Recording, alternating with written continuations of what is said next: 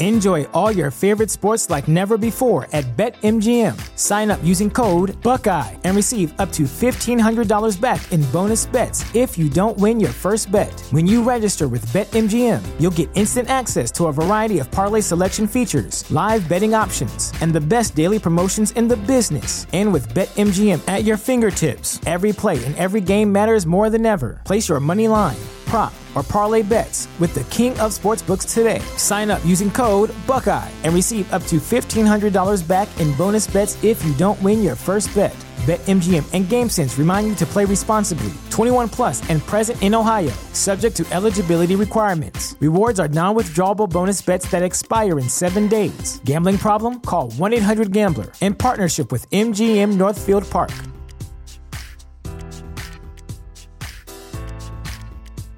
Say goodbye to your credit card rewards. Greedy corporate mega stores, led by Walmart and Target, are pushing for a law in Congress to take away your hard-earned cash back and travel points to line their pockets. The Durbin-Marshall credit card bill would enact harmful credit card routing mandates that would end credit card rewards as we know it. If you love your credit card rewards, tell your lawmakers, hands off my rewards. Tell them to oppose the Durbin-Marshall credit card bill.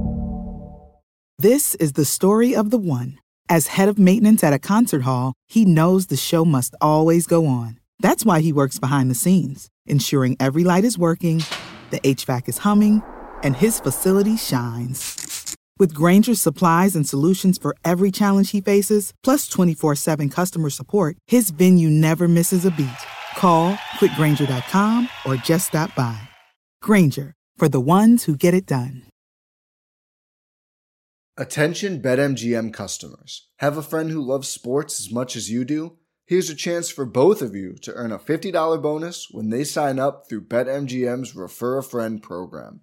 Just sign into your BetMGM account and click on the Refer a Friend program to send your friend a message inviting them to register a new account in the same state you use BetMGM in. Once your friend signs up and makes a deposit, they'll receive a $50 bonus. And once your friend places a bet with their bonus and the wager is settled, you'll receive a $50 bonus as well. Share the excitement and get a $50 bonus every time you refer a friend to BetMGM. Visit BetMGM.com for terms and conditions. Must be 21 years of age or older to wager. Ohio only. New and existing customer offer. All promotions are subject to qualification and eligibility requirements. Rewards issued as non-withdrawable bonus bets. Bonus bets expire in 30 days. Please gamble responsibly. Gambling problem? Call 1-800-GAMBLER in partnership with MGM Northfield Park. Hey guys, we'll get to film study in just a minute, but I got to share this with you. Do you know what that sound is? It's the sound of me opening up my fresh can of Liquid Death. Make sure you guys are checking out Liquid Death. I love it. I've been drinking a ton of it lately. There's something magical about it. Somehow the water in a can just seems colder than any bottle I've used before. Make sure you're checking out Liquid Death. Pick it up next time you're at the grocery store. I love it.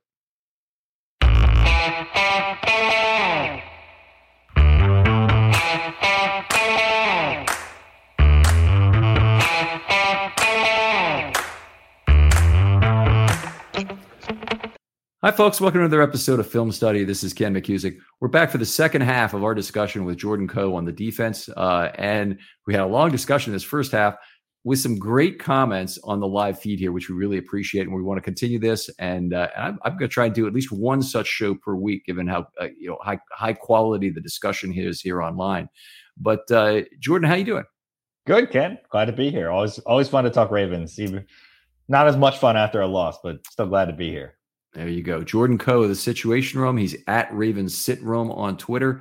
Make sure you look on filmstudybaltimore.com for his show with Gabe Ferguson, the Ravens Situation Room. That's Gabe Ferguson is at Gabe Fergie. Also a fairly frequent guest of this show. And two of the people I just like talking football with almost as much as any other. So really appreciate you guys and your availability for the show, in particular, your ability to fill in late on this particular episode. Always happy to help, Ken. All right. Outstanding. We didn't get to the pass rush in the first half of the show. So let's talk about that a little bit. And, you mentioned your general frustration with the pass rush. Yeah, I can't quite figure out what happened from week 1 in the Jets game when it felt like the Ravens could rush 4 and they were generating pressure and they were getting home. It couldn't just be the Jets have some decent pieces, especially on the interior of their offensive line. They're not great all across the board, but it just felt like there were times the guys were winning one-on-one on the regular, and it wasn't just one guy. And it feels like right now the only guy that's consistently winning one-on-one in pass rush situations is Madubuike. And the Ravens need somebody else to be able to step up in that regard, to either to be closing, pushing the pocket, to be winning on the edge. Doesn't have to be the same guy every time, but there are too many plays with ample time and space. And you saw that Mac Jones had a few moments where he was just kind of ripping them apart because he had no pressure on him at all. That was a little bit, that was by design, but I agree with you entirely that they were allowing him to make unforced errors into 7-man coverage, which I thought was a very effective, play against him. The weather actually allowed the Ravens to create some unforced errors in this game. As we mentioned, a little bit of the drop balls. There were 6 of those in this game. That did create some additional value for, not rushing the passer, but I think the Ravens were fairly effective when they did. Interesting point here in terms of who the Ravens designed their pass rush around, with Houston and Pierce being such significant factors, both of them getting hurt. And then, have the Ravens relied too much? I'll add another name. Calais Campbell remains one of the Ravens' most effective pressure guys. With those 3 guys, how badly do the Ravens need to get younger on the defensive line and an outside linebacker? They definitely need to get younger, but if you look at outside linebacker, a core moving forward of Owe, Bowser, and Ajabo is a really nice, solid rotation of outside linebackers. And if Ajabo is who you thought he was going to be before the injury, and I always like to think about it as, what if the Ravens have taken him with their first pick and he had tore his Achilles at the very first training activity that he was doing for the Ravens, as opposed to doing it while he was doing the pro day and working out, right? I think that your interpretation of what you would expect from Ajabo would be pretty high. He would be a high draft pick in that instance. A lot of people had him valued, thought he would go in the 10 to 15 range. You see this kind of rise of outside pass rushers that can win on the edge, getting drafted higher than you might think that they would because of the impact that they have on the game. So Owe, Ajabo, and Bowser, that's a nice group of guys. And I think Broderick Washington's a little bit underrated overall by the Ravens. Obviously, he's getting a little bit more aged in terms of what his contract looks like for this team, but he's not an older guy. Travis Jones is a guy that we've seen have an opportunity to make a difference. Madubuike is a good guy. That's 6 solid guys that are all relatively young. So yes, an infusion of young talent would be helpful. Yes, it would be good to see veterans come in and not get hurt. This is also the NFL. And if there's any way to predict that, if any team has figured out how to predict that, then they are making hay on it. And I have heard other people talk about how the Rams think that they've figured something out from an injury perspective. And if you think about the way they build their teams, and in particular using the stars and scrubs, or the 2 or 3 or 4 really top end players, and then letting everything else play its way out, you get burned by injuries when you're that kind of team, right? If those guys get hurt, or even the next guys up get hurt. And the Rams have found a way, whether it's luck or whether it's not, to avoid some of that. It's hard to say, whether it's luck or whether it's just, bad training, reliance on old guys. I don't know. I'm not an anatomy guy. I don't know enough about the human body to have kind of a comment over how to do it better. Yeah, I've we've had some people on the show who've had some really interesting thoughts about how to deal with this, including some Heat-related guys who work with South American soccer teams in Brazil that were interesting, to say the least, in terms of the guests that really understand kind of what's going on with injuries. Some of the things in football don't allow for that to be tracked in exactly the same way. So you'd have to literally have players drop their drawers in a room to have pictures taken before and after practice, kind of thing, to see how relative heat deltas is how I kind of understand it. But they're what they can do. They apparently have new analytics. They're giving players. I don't know what they're giving them exactly, whether it's heart rate or whether it's any of it is musculoskeletal, which I think is where the real gains are necessary. I think that's where you're going to get a lot of that value. But whatever they're giving players, hopefully it's about heart rate or things like that. Hopefully that's something they can take of value from the practice. But I agree, it'd be like having an interest rate machine that could generate a value in terms of the guy who brings that to the NFL is going to do more for the NFL than the analytics people have even when they figure that out. Yeah. Let's talk about the pass rush again. For the game, Allen had ATS on 13 of 37 dropbacks. That's ample time and space. That's a 3-second pocket that either did happen or would have happened, in my opinion, would have held up. 35%, that's pretty high. He also had 11 ball out quick instances. That's 65% of the time he got it off, without there being pressure. And then there were 13 other pressure events. Here's where it gets weird. With ample time and space, Allen was 4 of 13 in this game for 51 yards, and he had the interception to Humphrey. That was an ample time and space play on the very first play of the game, or first drive of the game. 3.9 yards per play when he gets all day to throw. Yeah, there was a bit of, the commentary about Josh Allen after the Miami game that kind of fell into this bucket, which was that in the first half, Miami threw blitzes at him. They were throwing him deceptive looks. And then in the second half, they pulled that back. They didn't pull back in terms of what they showed him, but they pulled back in terms of the coverage and what they put behind that. And that he ended up being a lot more indecisive, a lot less, depth of target in terms of how deep he was throwing the ball, more hesitant about what that seemed to happen.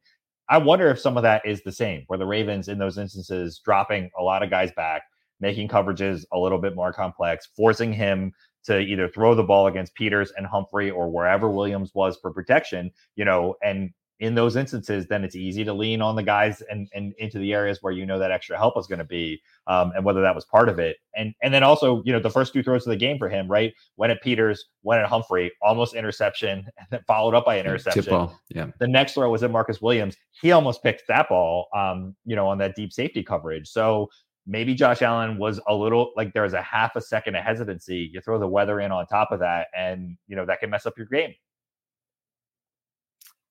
Yeah, I there's a lot to unpack there, but the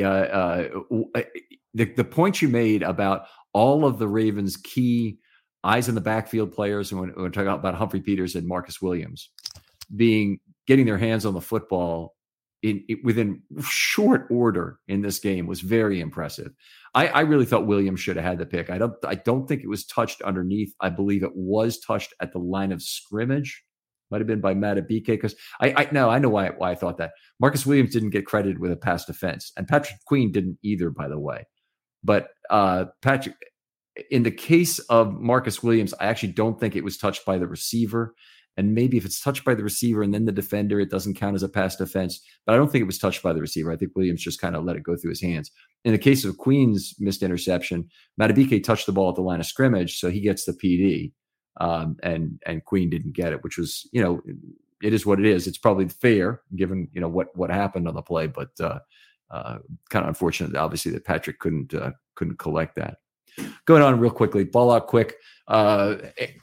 Allen was 7 of 11 for 70 yards, 6.4 yards per play. When pressured, this is exceptionally good. He was 8 of 12 for 80 yards, including the sack for -12, so 80 net yards, 6.7 yards per play. So that's what I call an inverted game.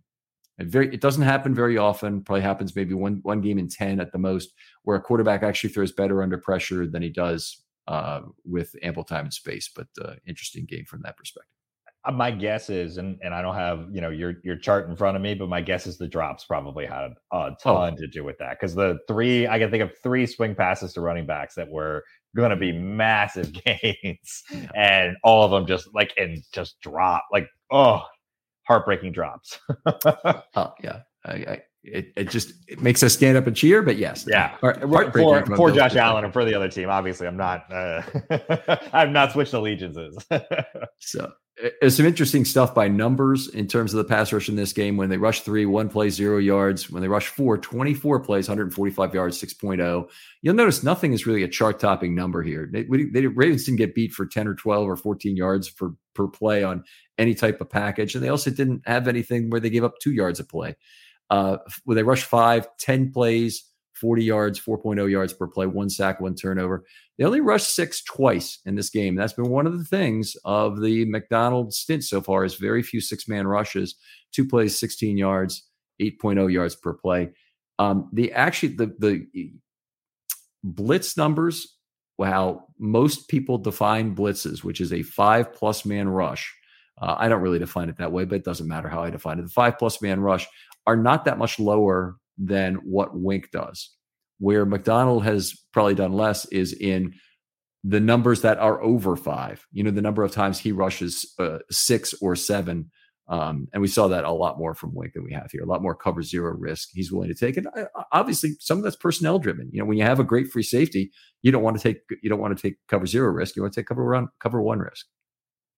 Yeah, I mean, and while the Ravens did some cover zero unintentionally in the Miami game from time to time, but yeah, I agree, and I think that's the right strategy. And quite frankly, I think that that's an evolution of the NFL overall. It's actually kind of difficult to be critical of Wink given what's happening for the Giants and the effectiveness that their team has had on balance for the year. I think some of that is schedule and some of that is NFC not being at the same level as the AFC is, but it's challenging to be critical of that. But you're just seeing a lot more of making sure that there's 2 over the top. You're not going to let any of these quarterbacks, whether they are Patrick Mahomes, Josh Allen, Tom Brady, Lamar Jackson, beat you over the top.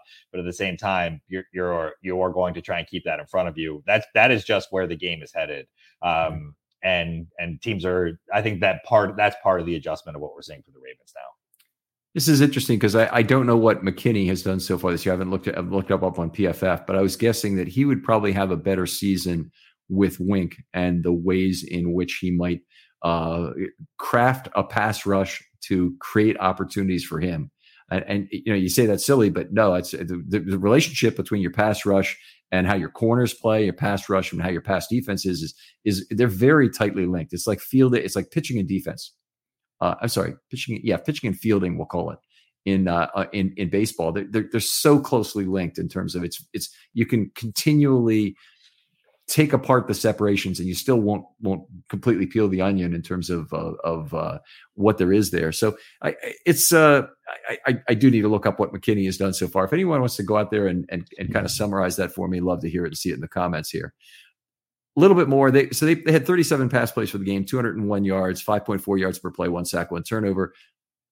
You win that game normally if you hold Josh Allen to 5.4 yards per play. But unfortunately, the Ravens were playing in that same reign and had their numbers muted as well. Yeah, it's pretty disappointing that the defense performed as well as they did in this game. Whether assisted by the weather, whether it was assisted by the weather or not, you want to win these performances. Yeah, that was like a likely moment you just had. Right? It was. Run into those every so often.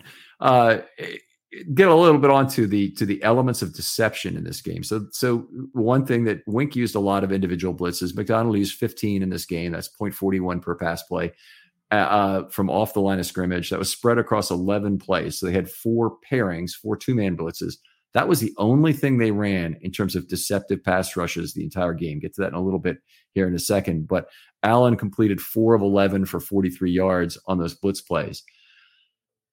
That really seemed like the Ravens could have done more to drop linemen, drop Oweh if you need to, drop Jason Pierre-Paul if you need to into a short zone coverage and bring somebody else. That seemed to do more against that Bills pass blocking scheme than what they were able to accomplish with their straight 4-man rush. Yeah, I mentioned it earlier, when we were talking in part 1 briefly. I thought the blitz packages were rather effective. That you get that effect of seeing the free rusher, and like even in this Stevens roughing the passer call, in those instances he was completely free to the quarterback. There were a couple different moments where we talked poorly about Patrick Queen, so I'll say something really nice about Patrick Queen now. His pass rushes were fantastic, and he put the wood to Josh Allen a couple times when he got in there on those quarterback hits too, which is always nice to see, and he did so cleanly. Those are generated, blitz packages by Mike Macdonald, and the balance of, whether the Ravens decide they need to get more aggressive about that or not, I'm willing to kind of, wait and see, and let's see if they get there. Let's see what happens when Bowser gets back. Let's see what happens when Ajabo gets back. I think they would prefer every team would prefer to be able to get there without having to have that deception. But it's nice to see that they've got that in the bag when they need to go to it. And I think that if this was maybe a playoff game, perhaps the evolution of what they're willing to do shifts a little bit more quickly in the game. I think I like always when you can unbalance the defense in some way if you don't lose too much for it. And in this game, you have the use of a spy. So you're not even asking someone to take a coverage responsibility. You can ask OA to drop off the line of scrimmage and spy, or maybe even Jason Pierre-Paul. I mean, he's an aware player. He might not have the speed to get to Josh Allen, but if he's a couple of yards downfield, he's going to have a better chance to take the right angle to get him. I think it would make sense. Pass rushers generally have a really good idea of what the best angle is to the quarterback. So you've got a pretty good chance, I think, to make that work. And then you got somebody else who you might get a run free on. They did blitz. When they blitzed, they weren't using big coverage assets to do it. They used Stevens twice off the slot. That's about as much as it was. They used Clark once. And then all the rest were inside linebacker blitzes. So when you do that, whether it's Harrison or Queen or Bynes, you're not giving up a ton in coverage. Well, and the re-addition of Bowser, whenever he ultimately gets healthy, is going to be huge because he is a guy that you can use not just to be a spy, but to give meaningful spatial zone assignments. And you can trust him to be effective when he drops into those spots. And so obviously also the addition of bringing back Houston into that mix with Bowser and with OA and with Pierre-Paul, I think that you could see a pretty quick improvement, both one from the effectiveness of the package they can use. And then we've already talked about this a little bit, but also the freshness of those guys and not using the same, over and over and over again. Yeah, they have other elements of deception they can use as well. I'm part of projecting ahead to a time when the Ravens have better health at outside linebacker is reasonable. The biggest change they're going to get is Bowser coming back and be able to play the Sam. They'll get a lot of coverage value out of him, and they'll be able to return OA to having a reduced Sam role. I think he'll still keep some of it because he's looked good there, in my opinion. I think that's something he's done well here. And then he'll return to the rush side for a lot of times where they're just basically lining him up opposite the naked tackle. The tackle's not covered up by a tight end on that side. That's going to put him in a lot better position to fan out that tackle and use his arsenal of moves. I think we'll see much better productivity from him on that side. And when his attention isn't so divided between coverage and pass rush snaps. So I think that'll be a big deal for him. I think, and I would just add that I think that you're underrating Justin Houston's contribution. I'm not. Bit. Okay. He's been terrific. He's been terrific. The point I want to make is this is the NFL and we're going to have a lot of injuries still. I think Houston has been arguably the Ravens' best pass rusher to date, maybe even not arguably the Ravens' best pass rusher to date because they've asked OA to do other things. But he's certainly been the guy. I'm concerned about them all being healthy at the same time. I don't think we're going to see much, if any, of a job over this year. My guess would be right now. My guess is he's a 23 player now. If we do see him, maybe it's a December time. And the real reason to bring him back would be to get him into practice to make sure he doesn't lose the entire year developmentally. If you could get him on the field a little bit, you might have some fail forward moments with him.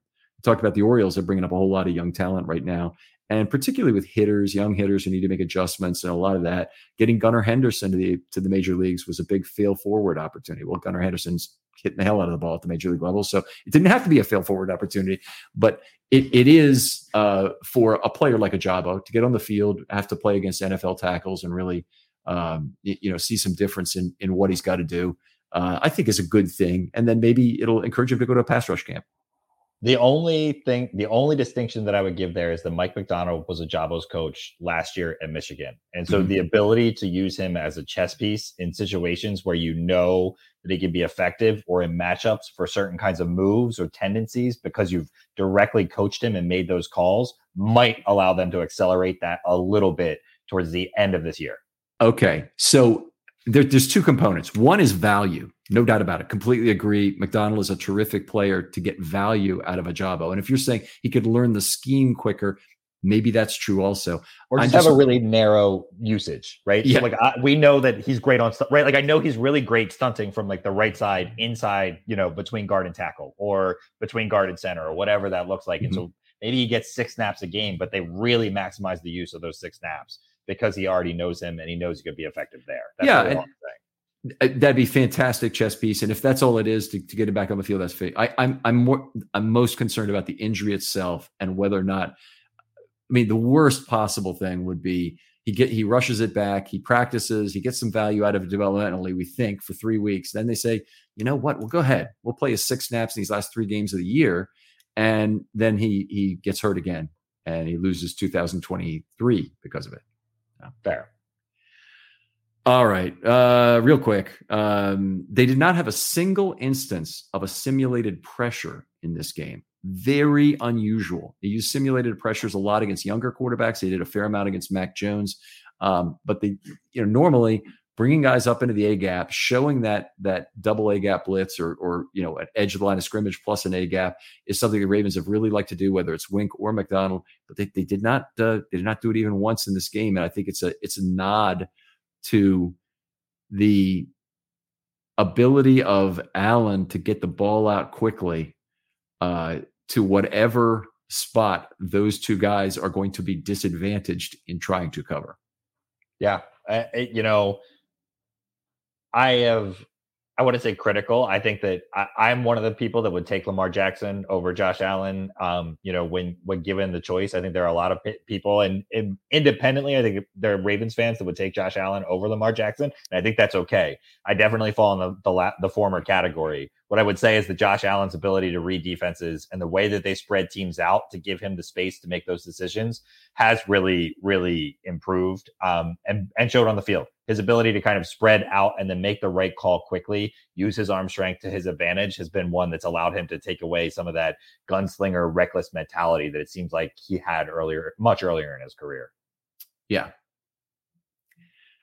I think that's a valid point. And I don't really blame anyone for thinking Josh Allen is better, but I will say this, whatever metrics people think they have, whether it's passer rating, whether it's other elements, they just don't capture what Lamar Jackson does for the rest of the offensive players on his team. I think you really need to judge Lamar primarily by points per drive.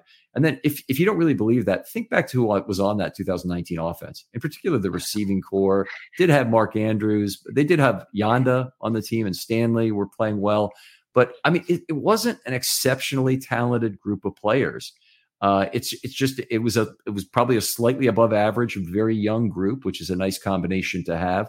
But they had Lamar Jackson, and when he makes everybody better, all of a sudden you've got a historic offense instead of just an above average offense. So I think I've heard comments made by Eric Eager, who's the former head of R&D at PFF, and he says that we're not completely capturing it, but what I'll say is try and enjoy the career of Lamar Jackson for what it is, because he is very great, and try and learn about football from it in terms of how he's impacting, how he affects other players. And I think that's the best way to kind of say it is that Lamar is causing other people to be out of position a lot of the times. He has a gravitational pull on defenses, and we can't necessarily easily put that into metrics. Because when we start, first of all, we got to go backwards and we got to grade a whole bunch of quarterbacks on how they did it, which is not much. And then you see it happening with Allen. You go, well, okay, maybe this is a thing that we need to start counting. Anyway, I understand the difficulty in really trying to get it into a metric.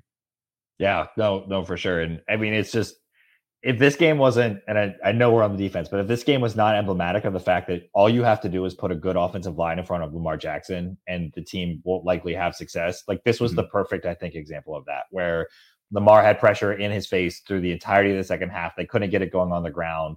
The Ravens did not, because of, I think, the rain more than anything, didn't go kind of empty spread, because they'll lean into that when the running game stops working sometimes. And Greg Roman, I think, I dislike his use of tight packages, but he will lean into that empty spread looks, when they feel like they need to. And Lamar really shines in those moments. And so it was just put him behind a really good offensive line, get this thing tightened up, get Ronnie back out there.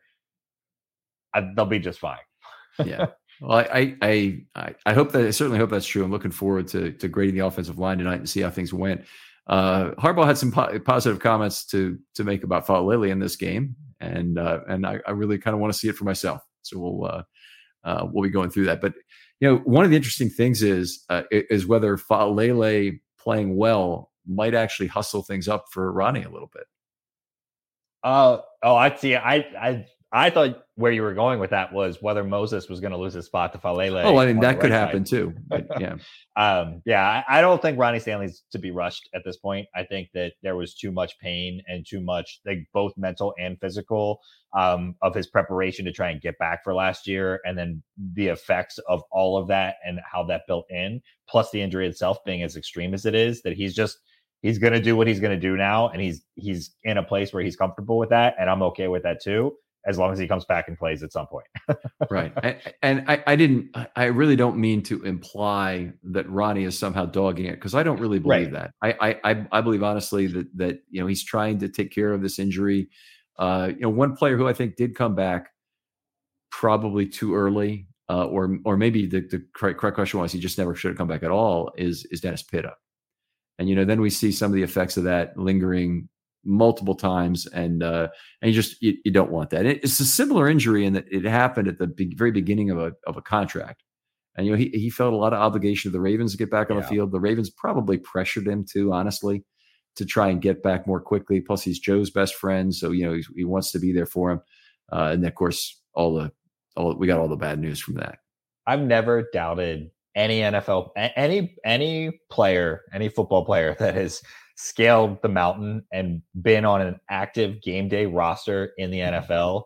I don't think that you can question any of their desires to play and be on the field and be there for their teammates.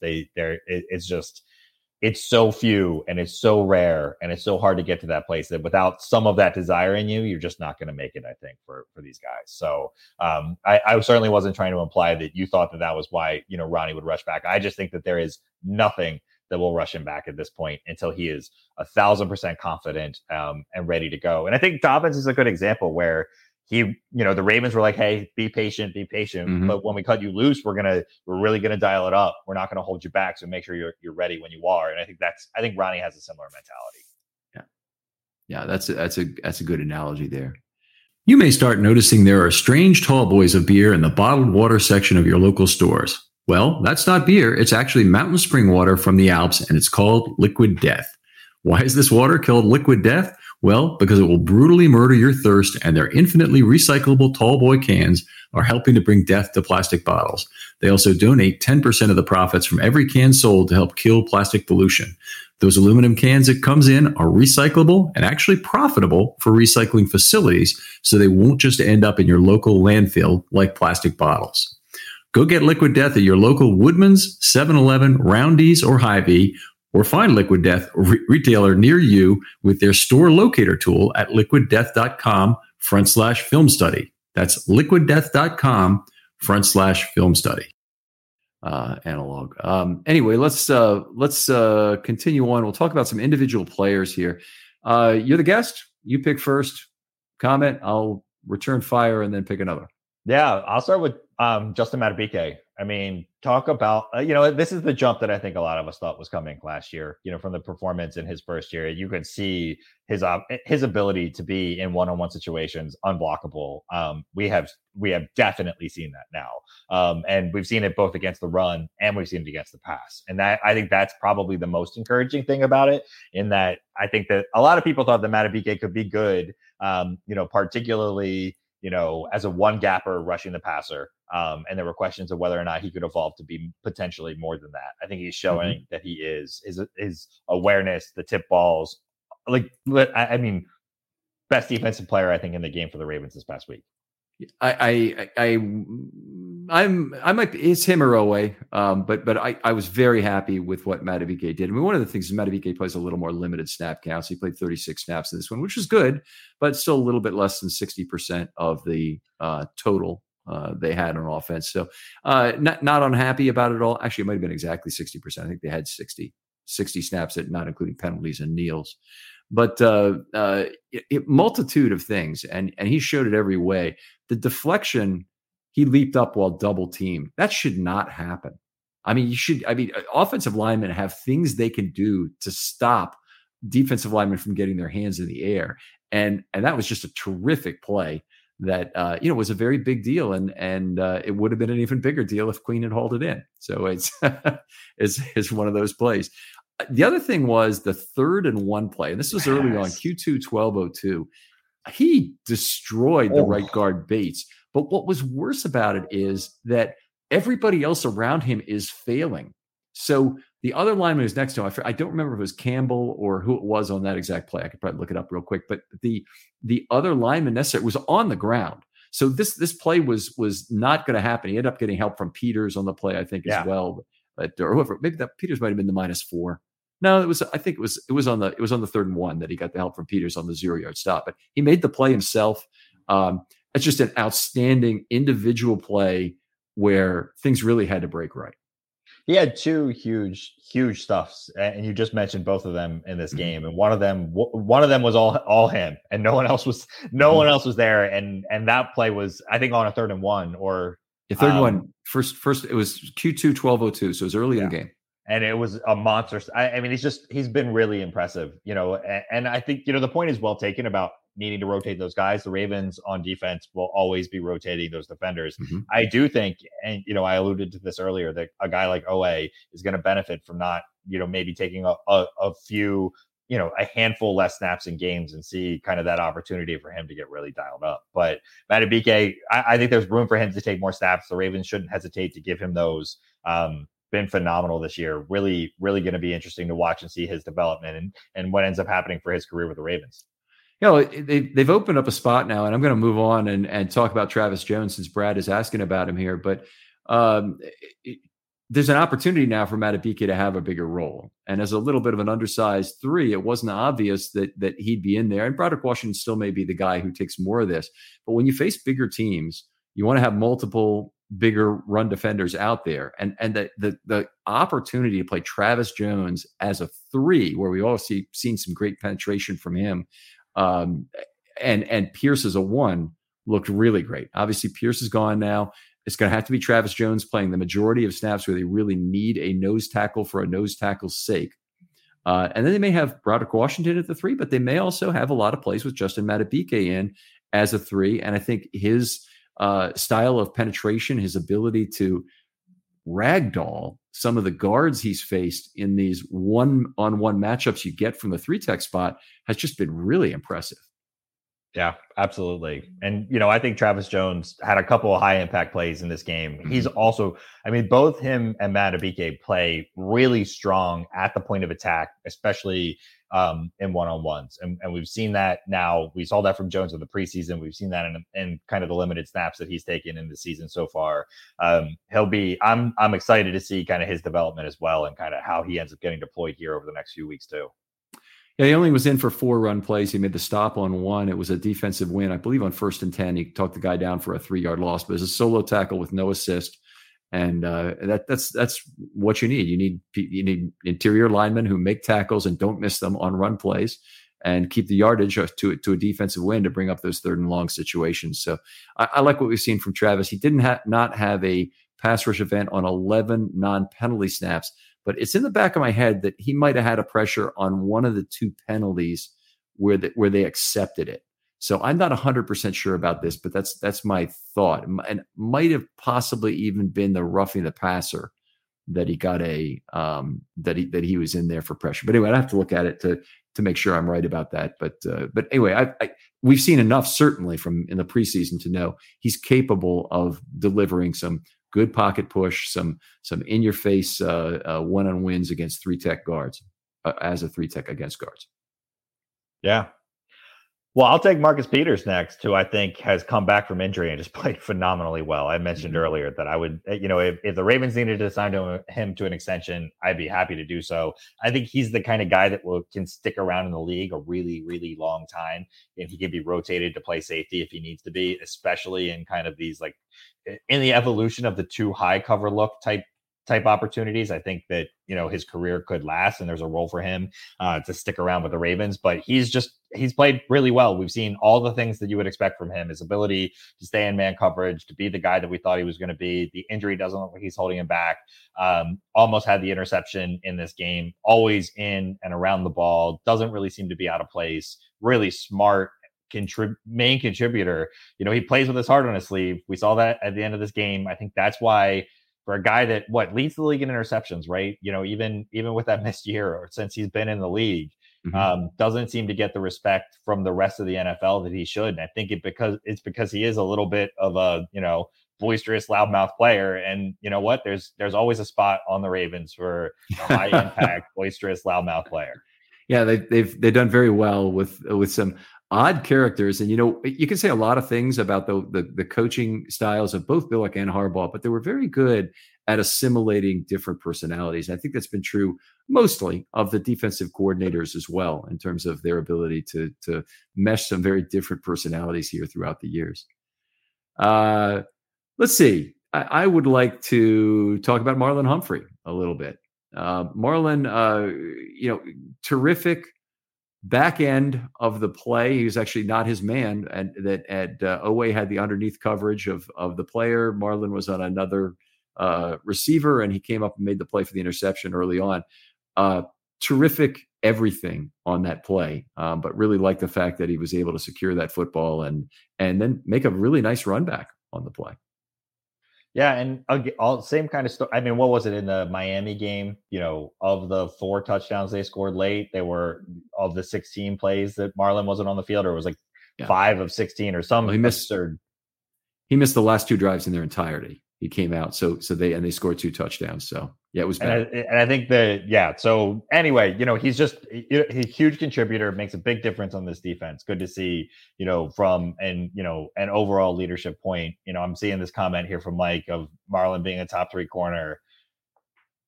That's a tough question. I don't know that I call him top 3, but I definitely would say top 10. It's a crowded list. He's an outstanding cornerback, but I don't think I'd put him in the top 3 either. But you know what? It could be within this defense that we see contributions from Humphrey the remainder of the year that really make you ask that question again. So I'm looking forward to that, and I hope that he is that guy. We wasn't perfect as a tackler in this game. He had a couple of problems. One on the RL11 TD by Allen, run left 11. Humphrey slid by the play, and Allen was making a lot of people look bad on that play. But that was one problem he had. What else? It was flagged for defensive holding on a play where he gave up the reception anyway. I guess it's good when you don't get flagged for pass interference, but that was something. Otherwise, they didn't really throw at him too much in the whole game. I think it was only about 5 passes they threw to his side of the field. Yeah, has that ability to really limit games, and even if he's not going to be regarded, as like the top corner or the same as like a Jalen Ramsey, like you said, his ability to impact this defense.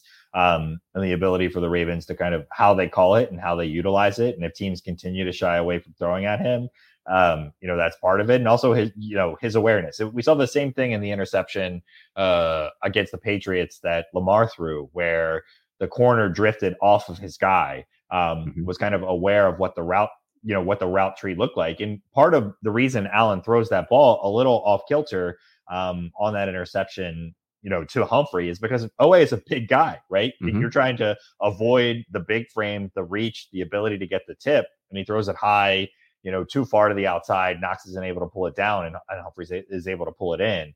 But that awareness to recognize that's where the ball was going, and even come off a guy like Diggs, because right. Defenders can have blinders, and sometimes they need to have blinders, and especially with Stephon Diggs, maybe you should have blinders. But he didn't burn them in this game, and Humphrey was a big part of that.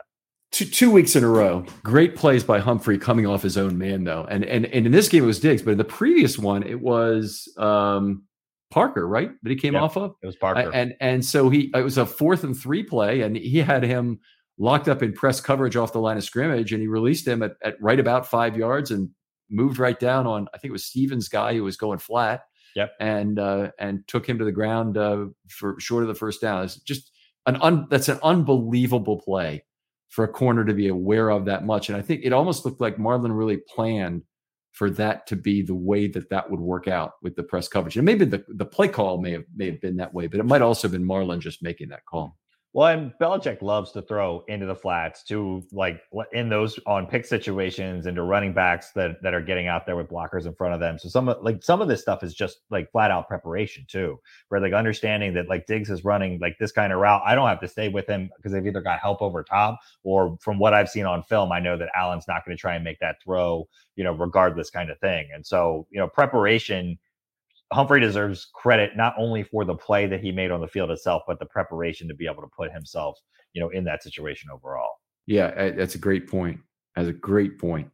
I'm going to try and answer Chris's question here really quick. So did Geno Stone get on the field? Yes, he did. He was on for one play. It was the second to last play of the first half. It happened to be the play after Hamilton messed up against Diggs in the end zone. And he gave up a huge pass to Dawson, right? He did give up a pass on the right sideline to Dawson where he was the tackler. I gave up. Yeah, probably.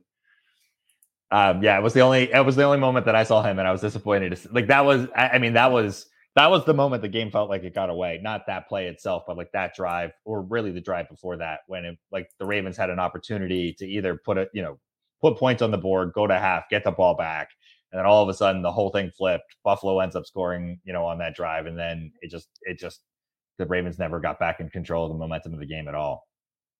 Yeah, it's obviously it's not what you want, but that score at the end of the first half had me very worried. And yeah, it's a difficult game anyway with a lot of Buffalo fans there. It's just it had the confluence of things I do not want in a football game. A lot of opposing fans, which is I can deal with when I'm on the road. I'm not, because I expect it, but I don't really like it at home very much. Horrible weather. I mean, just constant rain and cold enough for this time of year that it's no fun. And then blow a big lead. You throw those two things in the mix. It's just about as bad as it can get. I'm feeling better talking football with you about it after the fact than I did for these last 24 hours or so, just working through the analysis of this. Well, there was a lot of unlucky stuff in everything that needed to go well in like the first quarter and 3/4 of a quarter. There, I'm doing it again here. I'm gonna keep running into the same words over and over. The first 1.75 quarters of the game, the Ravens, all the breaks seemed to go the correct way for them, and then for the last kind of 2.25 quarters of the game, all the breaks just seemed to flip and start to turn and completely go the other way. And whether that was penalties, free rushers, drops, like all the drops seemed to be happening to Buffalo early. Then the drop stopped. And then, Allen fumbles the football, picks it up, runs for a first down. Like it's just, some of the things that you just wouldn't expect to happen that were breaking the right way early just turned around and didn't break the right way. And so sometimes, those things are going to happen. It was a 3-point game. The Ravens, it was frustrating because this is one that they shouldn't have lost. But the weather, could Baltimore play Buffalo in a game that is not like the outcome is not driven by weather? It would be really nice to see. Yeah, it's true, and they've played Buffalo very very well when it's been nice weather in general, and the Ravens, frankly, with Lamar, are always going to be better when field conditions favor speed, when field conditions favor sure handling the football. And it's not, Buffalo did suffer from the weather in this. I just don't think they suffered as much. And that's really what it comes down to is, Lamar obviously had a much worse passing day from a yardage perspective. They had a real hard time getting anything going in the second half, even though his passer rating was similar and he ran for a similar amount of yards to Allen. Otherwise it wasn't the same. Who do we want to talk about next? So we've got a question here from JR about Pepe not seeing the field. We did kind of address this earlier in the first half of the show. What do you see as Pepe's role on this team going forward if he's not going to be the slot corner? Because you're happy with Stevens' play there.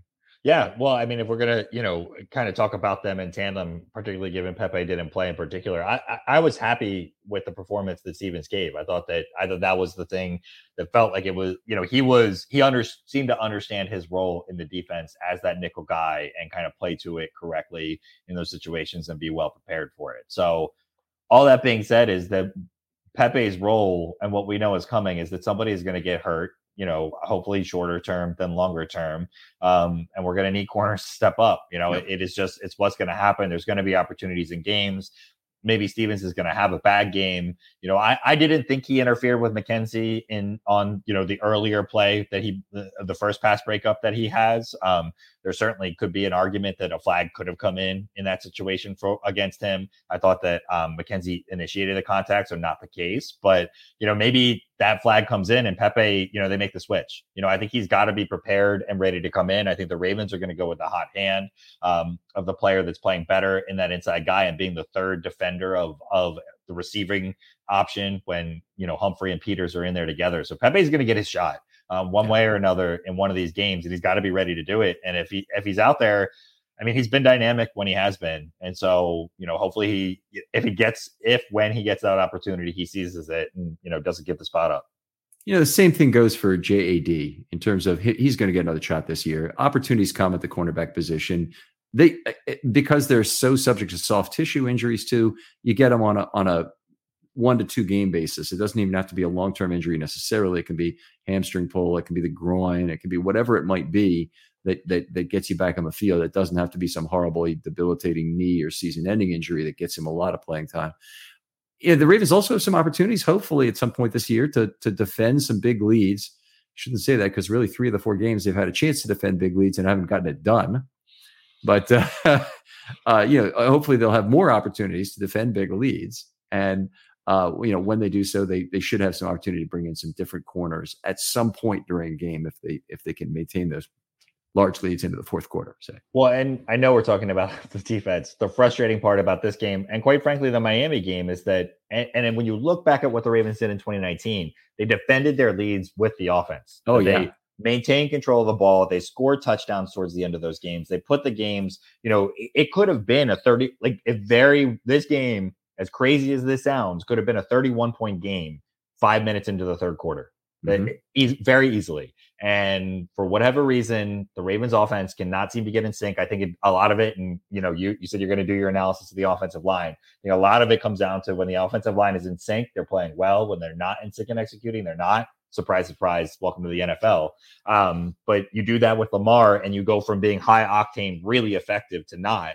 And you put 10 more points up on the board in the second half, which is a low output for the Ravens. And this game is out of reach.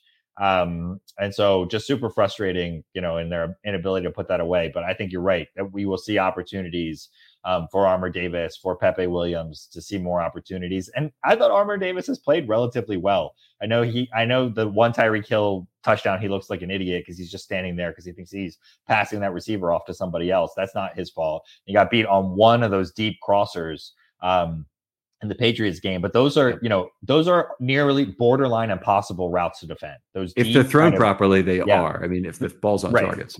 So the 15-yard, and that's what makes Mark Andrews so effective is he's really good at from the inside slot running that 15-yard deep crosser. Lamar's great at finding him on those throws. So those are the 2 big impact throws that I remember of his.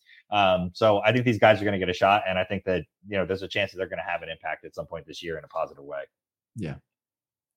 Yeah. Well, when we make comparisons to that 2019 teams in terms of winning games with their offense too, I mean, that defense was fabulous too after they got it fixed. And I think I don't have quite the optimism you do because I'm still concerned about more injuries hosing us even further, in terms of how things look as Ravens fans here. But they do have some players that are still on their way back that should help the Ravens maintain leads. And Ronnie Stanley is one. And Tyus Bowser is another in terms of key players who got beat. One a third, Gus Edwards. And right now, there's plenty of weakness in that Ravens running back room to be cut. They haven't done it yet with Kenyon Drake, who has been inactive now 2 weeks in a row as a healthy scratch. That's unbelievable. And Mike Davis, they haven't cut him yet. But both those guys are just seat warmers at this point for Edwards coming back. And even finding another guy who's R or 1 on somebody else's practice squad that they like as a stylistic fit. If Justice Hill is, it seems like the Ravens may not have a serious injury on their hands, but if they did, it's a time to go out and find that speed guy on some other team's roster and bring him along now and see what you got. Yeah. Well, let's talk about Odafe Owe. I think he's a guy that we haven't mentioned. We do. Can we talk about Hamilton first? Because I want to get to the questions as we kind of go through this. But Hamilton, JR mentions curious about how Hamilton fits going forward. High for a first rounder, not getting much time snaps, or is that a matchup / team specific thing? Couple of things going on here. Right now, for Hamilton to get in the game, the Bills did not present any real big nickel opportunities for Hamilton to come in. In fact, they played no big nickel. They played 100% standard nickel when they played nickel against 11. And the Bills, I think, did play some 12, and the Ravens probably still continue to play standard nickel on those plays with Brandon Stevens lining up against a tight end that would have been flexed. So anyway, in terms of how he gets on the field, you really got to have a dime package on for him to be in. And then we keep getting about one mistake per week from him in terms of being in the wrong place at the wrong time. And I think that's a lot of the difficulty here at present. Yeah. And then not messing up opportunities when he's in the game. I mean, we talked about it with Pepe. It's one of those things where you're in your spot, you're in a limited role. You can't mess up in the moments that you are in there. It's probably been carved down for you. So, I think there's an opportunity if he can learn and get caught up quickly. But to me, that's really the key is like, you can't be having any mental mistakes in terms of what's showing up on film. Because if you do, as soon as Hamilton comes into games, teams are going to attack him and they're going to try and find out whether or not he's fixed those mistakes. And if he hasn't, they're going to turn into big losses and big plays. And the Ravens defense, at least the way it's being coached right now or called right now, seems like they're trying to avoid that. Yeah, it's in terms of how they're rotating players in, we see tolerance is fairly low for a cornerback who makes mistakes. So you had mistakes from Jalen Howard Davis, you had mistakes from Stevens in the Patriots game, Miami game, Patriots game, I think, right? And then they got replaced by Pepe, and I think we could see it happen again. And all three of those guys, I would see them as getting playing time as the time goes on. And yet, can add Hamilton as a fourth in that group as a guy who I think will get playing time. I hope they find creative ways to get Geno Stone on the field, because I think he's a guy we saw in the preseason was too damn good to be playing in the second half of a preseason game. He looks like Ed Reed out there when he's playing in the second half of a preseason game. Let's find a way for him to make contributions on the field. He's a good football player. Yeah, I mean, Chuck Clark should be taking one of Josh Bynes or Patrick Queen snaps at inside linebacker sooner rather than later. I think we agree on that. Yeah. All right, so let's talk about Odafe Oweh, and then we got to call it for the day here. Fantastic, by the way, having guests and all the great questions, but you start. Yeah, I mean, phenomenal game, right? Shades of the Kansas City game on the fumble. His arm strength when swiping at the ball, when he is, 2.5 yards away. Fully extended. And his ability to rip and separate. Now, obviously, it was wet in this game. It wasn't wet in the Kansas City game. But his ability to rip in those situations, get the ball loose, and create opportunities, really impressive. And then you mentioned it a few times on the podcast so far, doing everything, not just in a pass rush role, not just kind of isolated in terms of what they're asking him to do and how he's doing it. Did a phenomenal job kind of, I think, across the board in terms of what they asked for him. Picked up the sack late in the game where he kind of got around the edge. Huge sack in the game at that point as well. Really, really high impact player and really great to see coming from him. Had some containment issues in the game, but I'll focus on the positive as well. I thought, first of all, he got that sack while he was being pancaked. You see, he came around, did a little dip move on the outside. The right tackle, Spencer Brown, that's a Northern Iowa guy who a lot of people were high on. He didn't have a great game here, but he was pancaking him to the ground as he hit Allen. I was afraid that was one that might get called for roughing the passer because it did seem to be kind of low, but it was still, it's not late. It's not after the football was still there and all, but I think you're not supposed to hit the quarterback at the knee or below now. It was the second. I thought the same thing, but it was the second guy that came in that whacked Allen on the head that I thought was going to draw the call. And Allen, like a little girl that he is, reached up and grabbed his head after the guy's hand brushed it. And he started pointing at his head and at Boger. That's when I thought the flag was going to come in. I really saw something good out of Boger on that play. He said, stay down, as in you're going to be out of play if you don't stop this flopping bull crap. So it was nice of him to do that. But I think the officials probably have been told, make sure the quarterback stays down after what's happened to Tua. We cannot afford to have another incident like that. So did some good things against the run. I thought he held the edge at times. Well, there were other times where he lost containment. Definitely did not make the most of his pressure opportunities inside the pocket in terms of taking Allen down. I had him for parts of 7 pressure event, 1 quarterback hit, 1 sack. They're separate, even though those are overlapping statistics, but they're separate as I'm counting them. 4.5 other pressures, so very positive from that standpoint. And that didn't even include times where he flushed the pocket and forced Allen to run, which, by the way, didn't end up turning out that well when he did that. But it was still, those are additional real pressure plays. It's nice to see him play against a naked tackle like Dawkins again. And really, Dawkins, for whatever, deficiencies he has, is still a professional offensive tackle. and Oweh beat him pretty badly the whole game. In fact, Madubuike beat him once too. It wasn't just him, but a good game, I thought, all the way around from Oweh. I read a stat that Oweh is leading the entire NFL in pressures as PFF counts them. Wow. Which is amazing. He's being overplayed. He only missed, I think, 1 or 2 snaps in this game. I'll get the exact number here for you because I actually think that's important. But Oweh played 58 out of 60 real snaps. There's going to be a few more of those that include penalties, but it sounds like he only missed 2 snaps the entire game.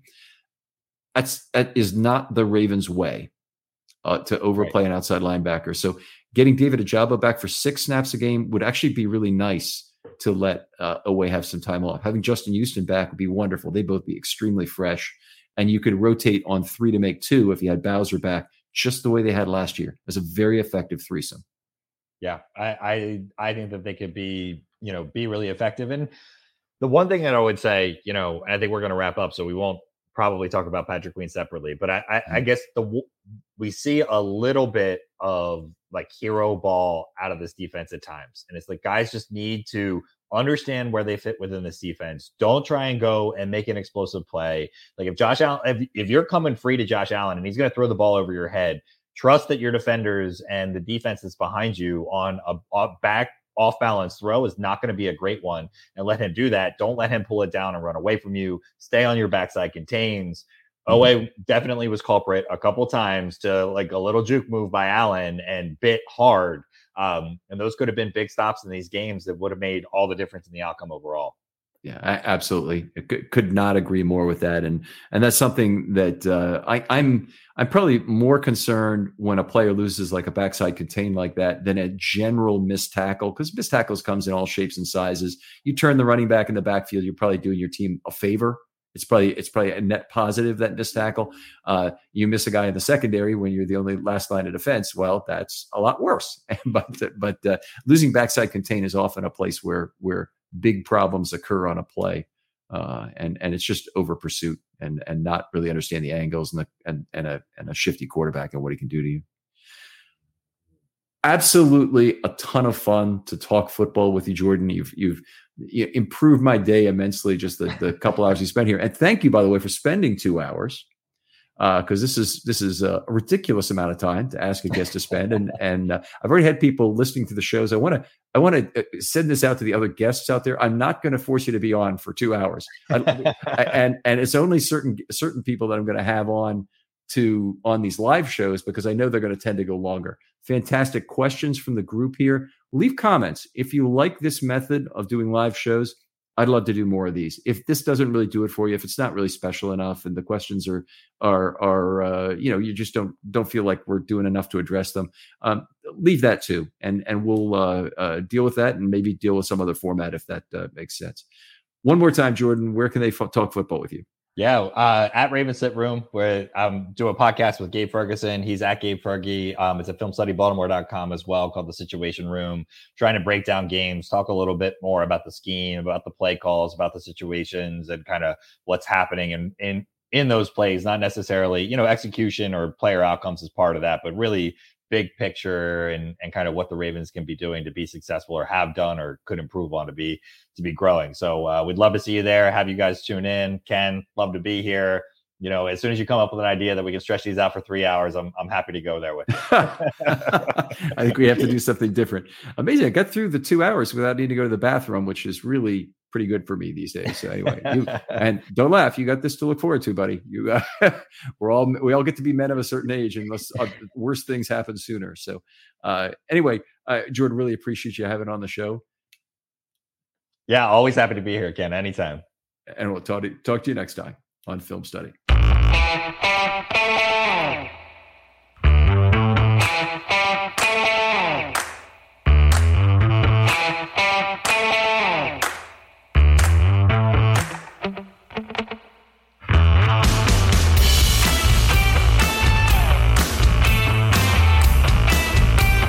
Say goodbye to your credit card rewards. Greedy corporate mega stores, led by Walmart and Target, are pushing for a law in Congress to take away your hard-earned cash back and travel points to line their pockets. The Durbin-Marshall credit card bill would enact harmful credit card routing mandates that would end credit card rewards as we know it. If you love your credit card rewards, tell your lawmakers, hands off my rewards. Tell them to oppose the Durbin-Marshall credit card bill. This is the story of the one.